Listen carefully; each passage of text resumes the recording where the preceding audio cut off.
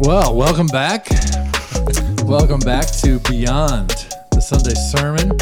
Pastor Craig here with Pastor Jerry, as always. Hello. And despite opening up ourselves to accusations of nepotism, we have welcomed in Ellen Martin. Hello. So good to have you here. She always has intriguing insights and questions. So, Jerry, remind us what you preached on last Sunday. Yes, so we are in our, I believe, the fourth installment or fifth installment, I forget, of our sermon series. The first 3 or 4 weeks we were walking through just the heights of our life in Christ and all the blessings that we've had. And you can sense there's this lingering question, especially a lot of what Paul prays near the end of Ephesians chapter 1, where he wants the Ephesians to know this power, the resurrection power that they have in Christ, that the same power that God used to raise Christ from the dead is the same power at work in their hearts. So now the lingering question, obviously, is how does one appreciate that? How does one get to know that? And it's amazing that Paul doesn't just say, think more about the resurrection, think more about the blessings. He says, contrast that with what your life was like before Christ. And that's the lens that he gives us. So I broke it down into just 2 parts. What is man really like? What is man life like apart from Christ? And then the second part was God's immeasurable love towards those type people. So yeah, that's how we started it off. And I would love to begin with any questions. Yeah, so I think the first question I had is something I find kind of difficult to think about and difficult to resolve. So it's the whole idea of like the very first thing you opened with, of the fact that we were dead in the trespasses and sins and now we're alive.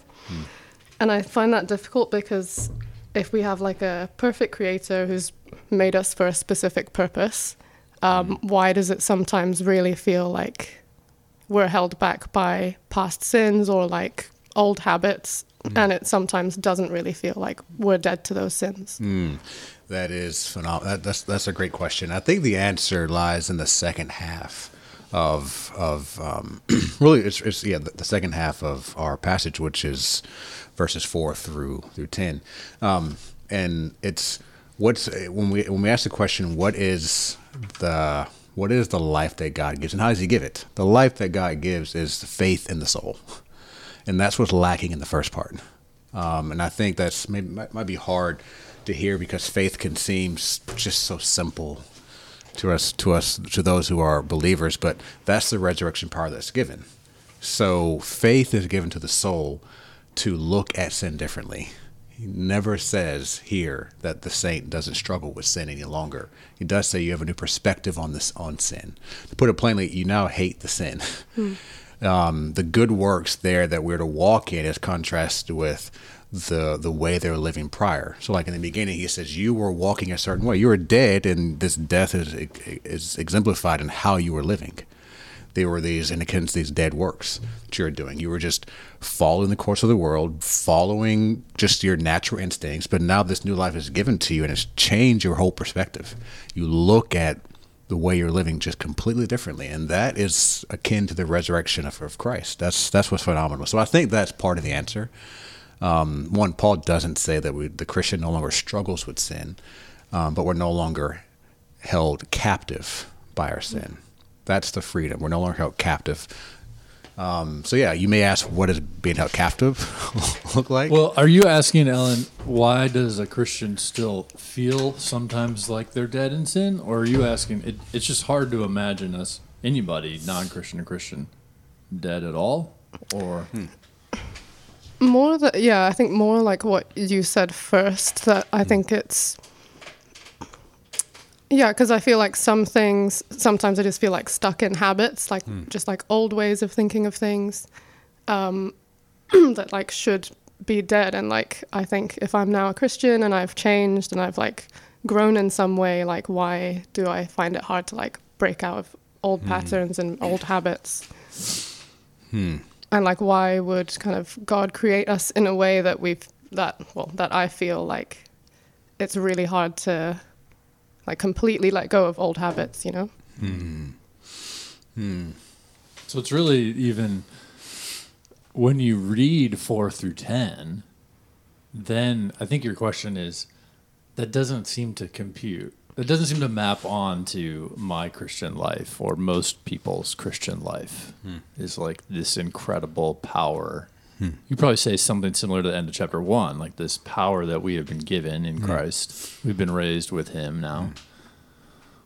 Yeah, that's a great question. It is a great question. And I think we underappreciate faith and the power of faith. And faith is not perfection. Faith is being perfected in a sense. So it's the very fact that God has to give it to you. So I think the problem is we think faith is just a natural thing. It's just a natural thing to us. So yeah, I have this faith, but to have faith in Christ is the gift of God itself. It's the life given to the soul. So we were dead, no faith in Christ. Now we have faith, and he says that's you being resurrected. That's you being raised with him. That's you being seated with him. That's the life in the soul that you have now. And I think the struggle is because we often think that faith is just this natural thing to us. But I do think it seems like he's not just saying you have faith in Christ who was raised. Just to kind of add to, I think, the power of Ellen's question. Not just you believe Christ did this. In this passage, he's saying you have been raised with him. And you have been seated with him. And so it seemed like why then do we sin if that's true? Like how can we really see ourselves as raised with Jesus, who has been exalted above every name that is named, above every power and authority and dominion. Yeah.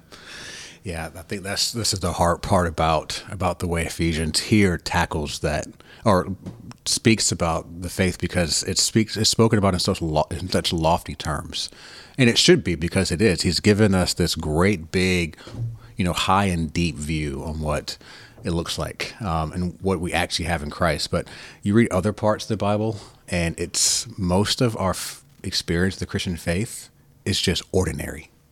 It's just ordinary living. That's what it is.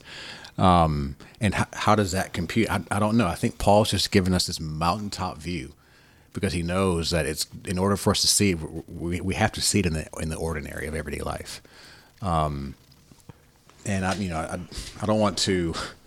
What's the best way to put it? I don't want to say Americanize it, but we can often think about faith in a superhuman type way, like Superman or some type of X-Man, some type of superhero. It's not. I mean, it really is just daily putting to death sin, saying no to sin and yes to God. I mean, it's that basic in experience, but that, what's the best way to put it? It's like it's basic in how we experience in day to day. Like today, when I go home, I'm going to be tired. I have a wife. I have a young 5-month-old child. There's nothing about me going home being patient and loving that seems supernatural. But me saying no to my desires, I want rest. I want to click on the TV. And me saying yes to doing the right thing because that's what God wants me to do. And that's what my wife and my child need. There's something powerful about that, to be able to do that. And I think I'm trying to get at the answer, but yeah, actually, there was something you said on Sunday that I thought was really interesting, and I hadn't really heard it that much. That it's not like the strength of your faith, but it's the strength of the Savior. And I don't know. I've just I didn't really think about that. Because we're raised with Christ. So yeah, I forget which Puritan said it, but I think a number of them coined that phrase that a weak faith always clings to a strong Christ. So faith is a gift given to us, but and it's given to us. So the faith that saves it's not given to us in different measures. I don't think it's just faith, like trust in this one risen Savior. You cling to Him. Now, after that, life is always going to be lived in faith and through faith. in Christ. It's always going to be that. Now that can be given in different measures, but it's always straight. It's never strong enough in a sense to be worthy of clinging to Christ. It's always Christ clinging to us. So yeah, that's why I think the works there is always going to take us living out our life through faith. But, I wonder. Yeah. I just wonder too with this question if our theology would help us in the sense that so our tradition believes that justification is a one-time, once for all, like declaration. You have been forgiven. You have been made righteous in Christ. Seems like that's really what 4 through 9 is getting at. This, if you have saving faith, you are considered in Jesus, as literal as we can push that. And so where he is, that's where you are. You are justified. And yet, verse 10 then starts with the sanctification, I think. Yep. So you are now, you're made, because of your justification, you're made now to do good works. And so maybe the heights, you could say, of justification are really, really high, really amazing. But it doesn't, as you said, it doesn't necessitate perfection. Right. It doesn't necessitate a perfect life. Right. But it certainly should make us grieve over our sin. So maybe that's another way to address your question, Alan.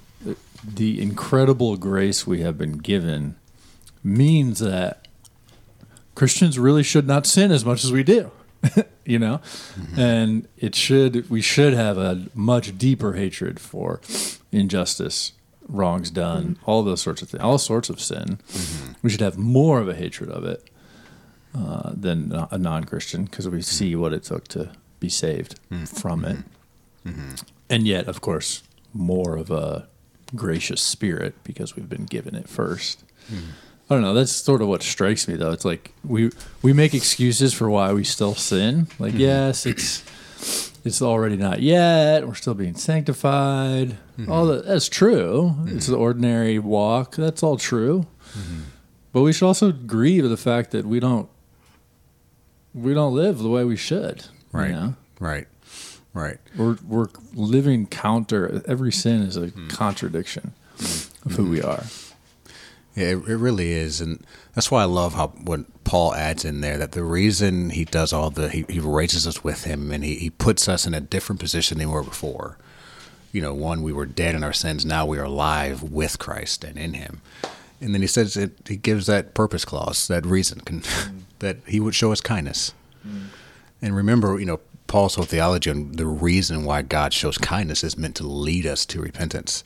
So if we're not, this is just if we're not being led to repentance, we're thinking about his kindness in the wrong way.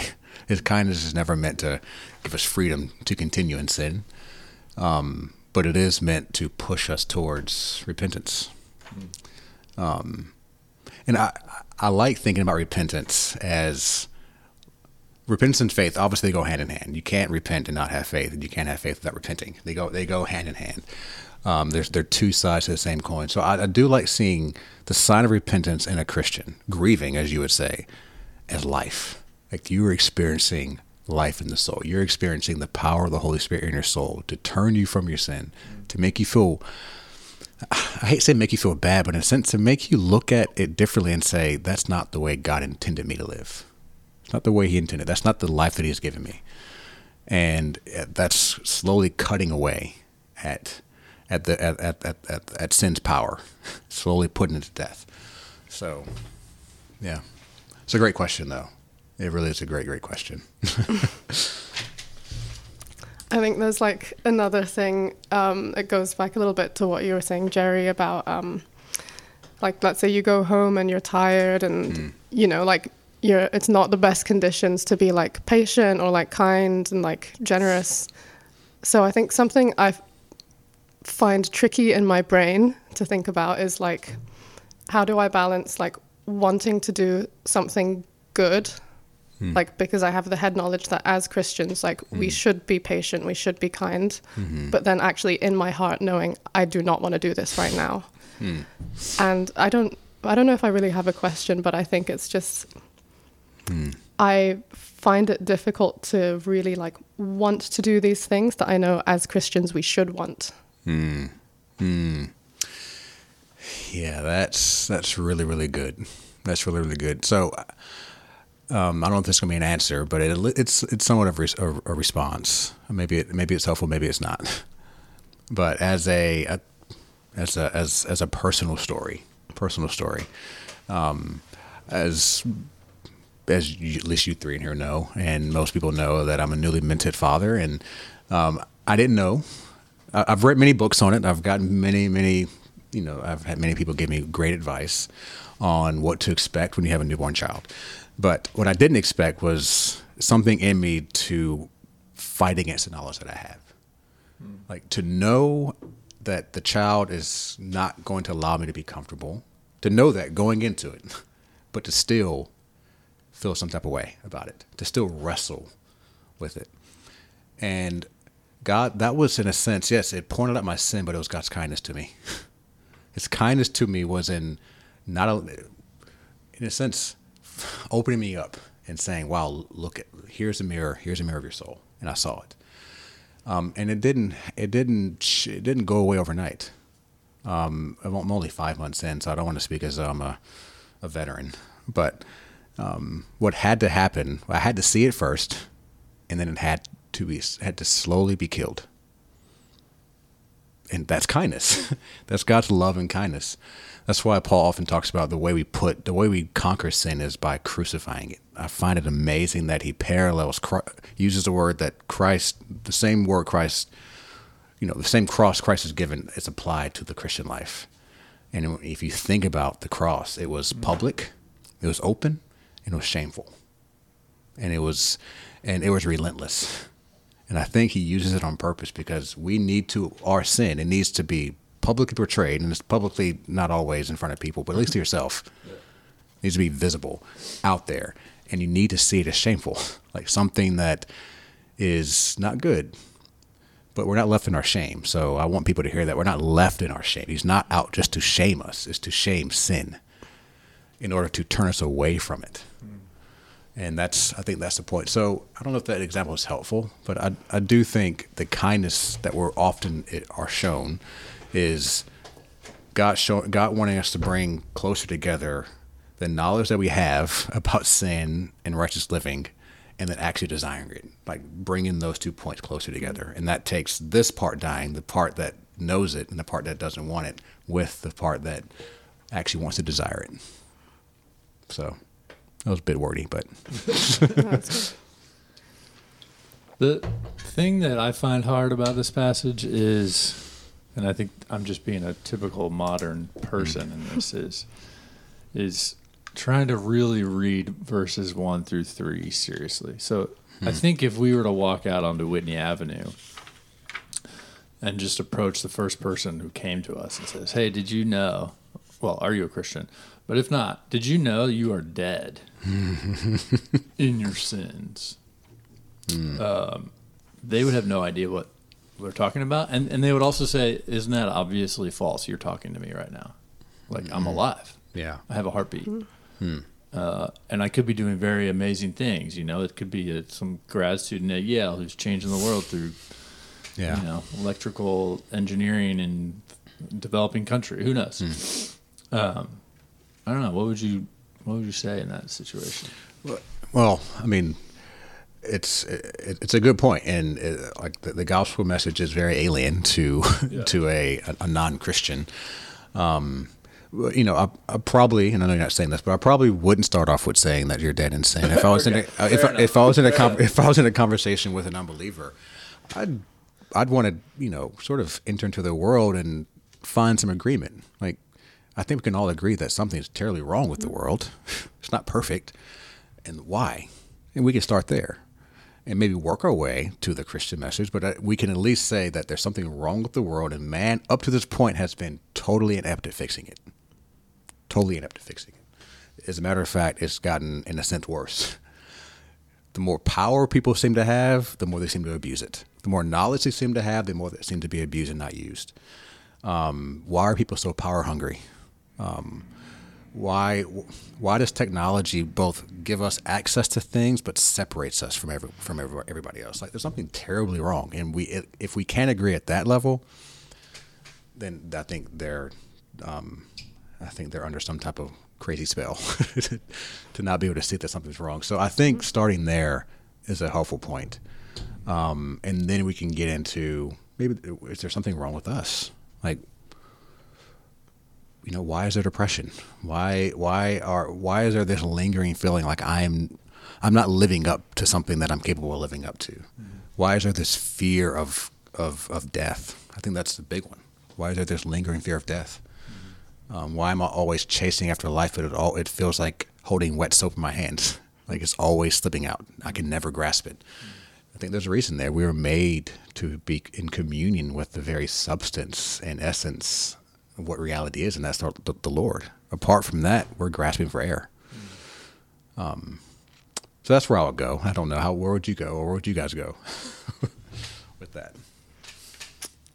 I think I would, if we're like talking about, someone who's not like Christian out in the street, I don't know. I think I would kind of just invite them into the community, so that, which should hopefully kind of have a completely different structure from like the outside world, like people who are, like, we don't reward people who are like power hungry. And I don't know, I was just thinking that like a lot of people who are in positions of power in the world, like, it's fine if they're not a nice person because they've achieved a lot. Whereas like, I think we should be a community that doesn't really like reward that kind of behavior in the same way, or kind of view success or achievement in like the same way.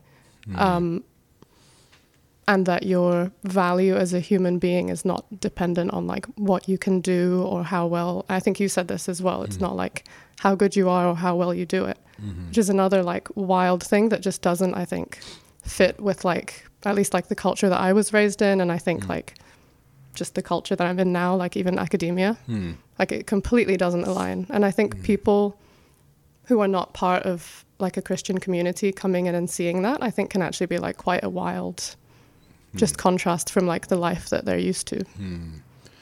I like that. You would invite them in to a different community. That's solid evangelism right there. I like that. That really is. Like that. Amen. Amen to that. Amen to that. Amen. I think that, I couldn't beat that answer for sure. Invite them into the community. That's the only way they're going to experience anything like this. Because somehow they have to we all have to get to an experience of the living God. Yeah. And that doesn't often happen in a conversation. It doesn't. It can. At least it can clear away some stereotypes and stuff. But certainly experiencing God through his church, which is where Ephesians is going to end up going anyway. Right. And I'm going to butcher this quote, so I'm going to paraphrase it. But J.C. Ryle, he was a 19th century English Anglican bishop.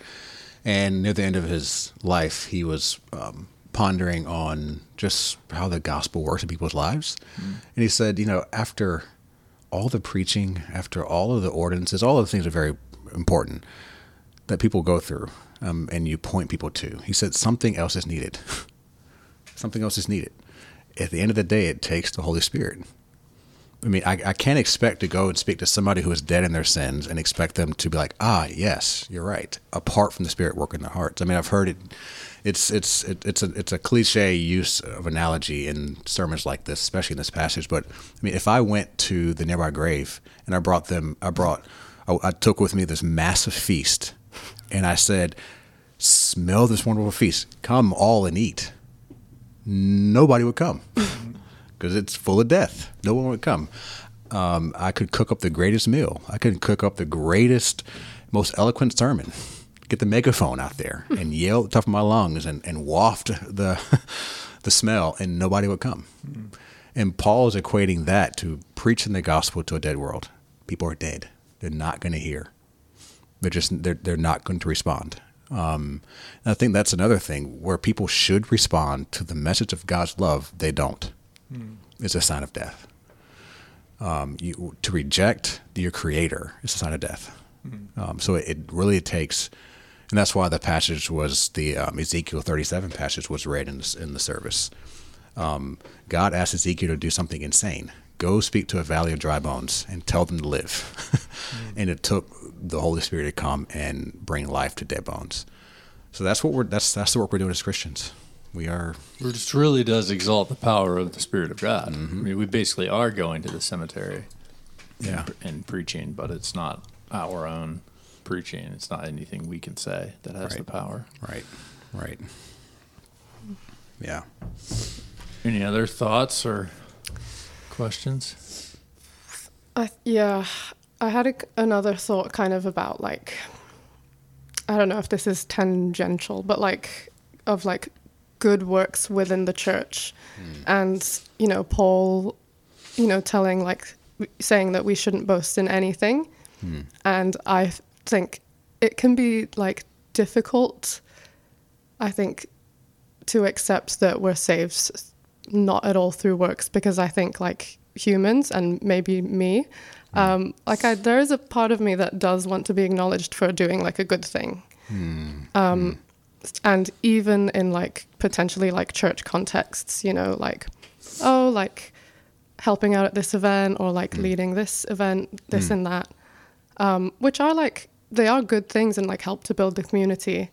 But I think it can be tricky to then like not boast in those things. And just like how to balance, like, again, this kind of comes back to what I was saying before, like doing things because of like the head knowledge that they're good to do and like actually practically helpful versus like, is there a part of me that's doing this so that I view myself as like, good job, Ellen, like you're doing great at being a Christian.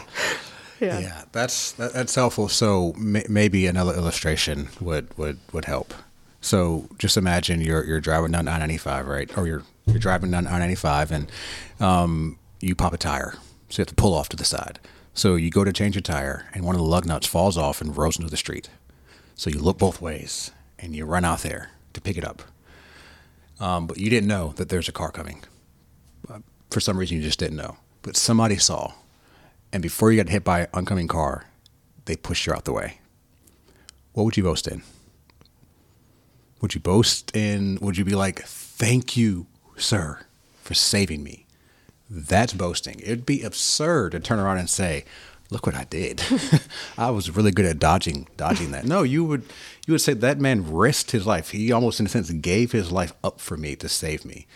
And your boast would just shift. You would have no problem boasting in that. Now, turn that around if now your relationship with God has changed. Now, where you get that applause, that sort of good job, or the good works that you do, because he's your father. So he's not. So yes, in a sense, we should be proud and happy and pleased with doing good things. We should be pleased with doing good things. Like in your field of work, there's nothing wrong with feeling happy that I did a good job. So the boasting Paul's talking about there is, I can't boast in my ability to have earned my salvation, because it was God who saved me. So now my boast shifts. I boast in the one who saved me, and now the good works he's given me to do, I do them, and I look to the smile of my Father, because he smiles at me now.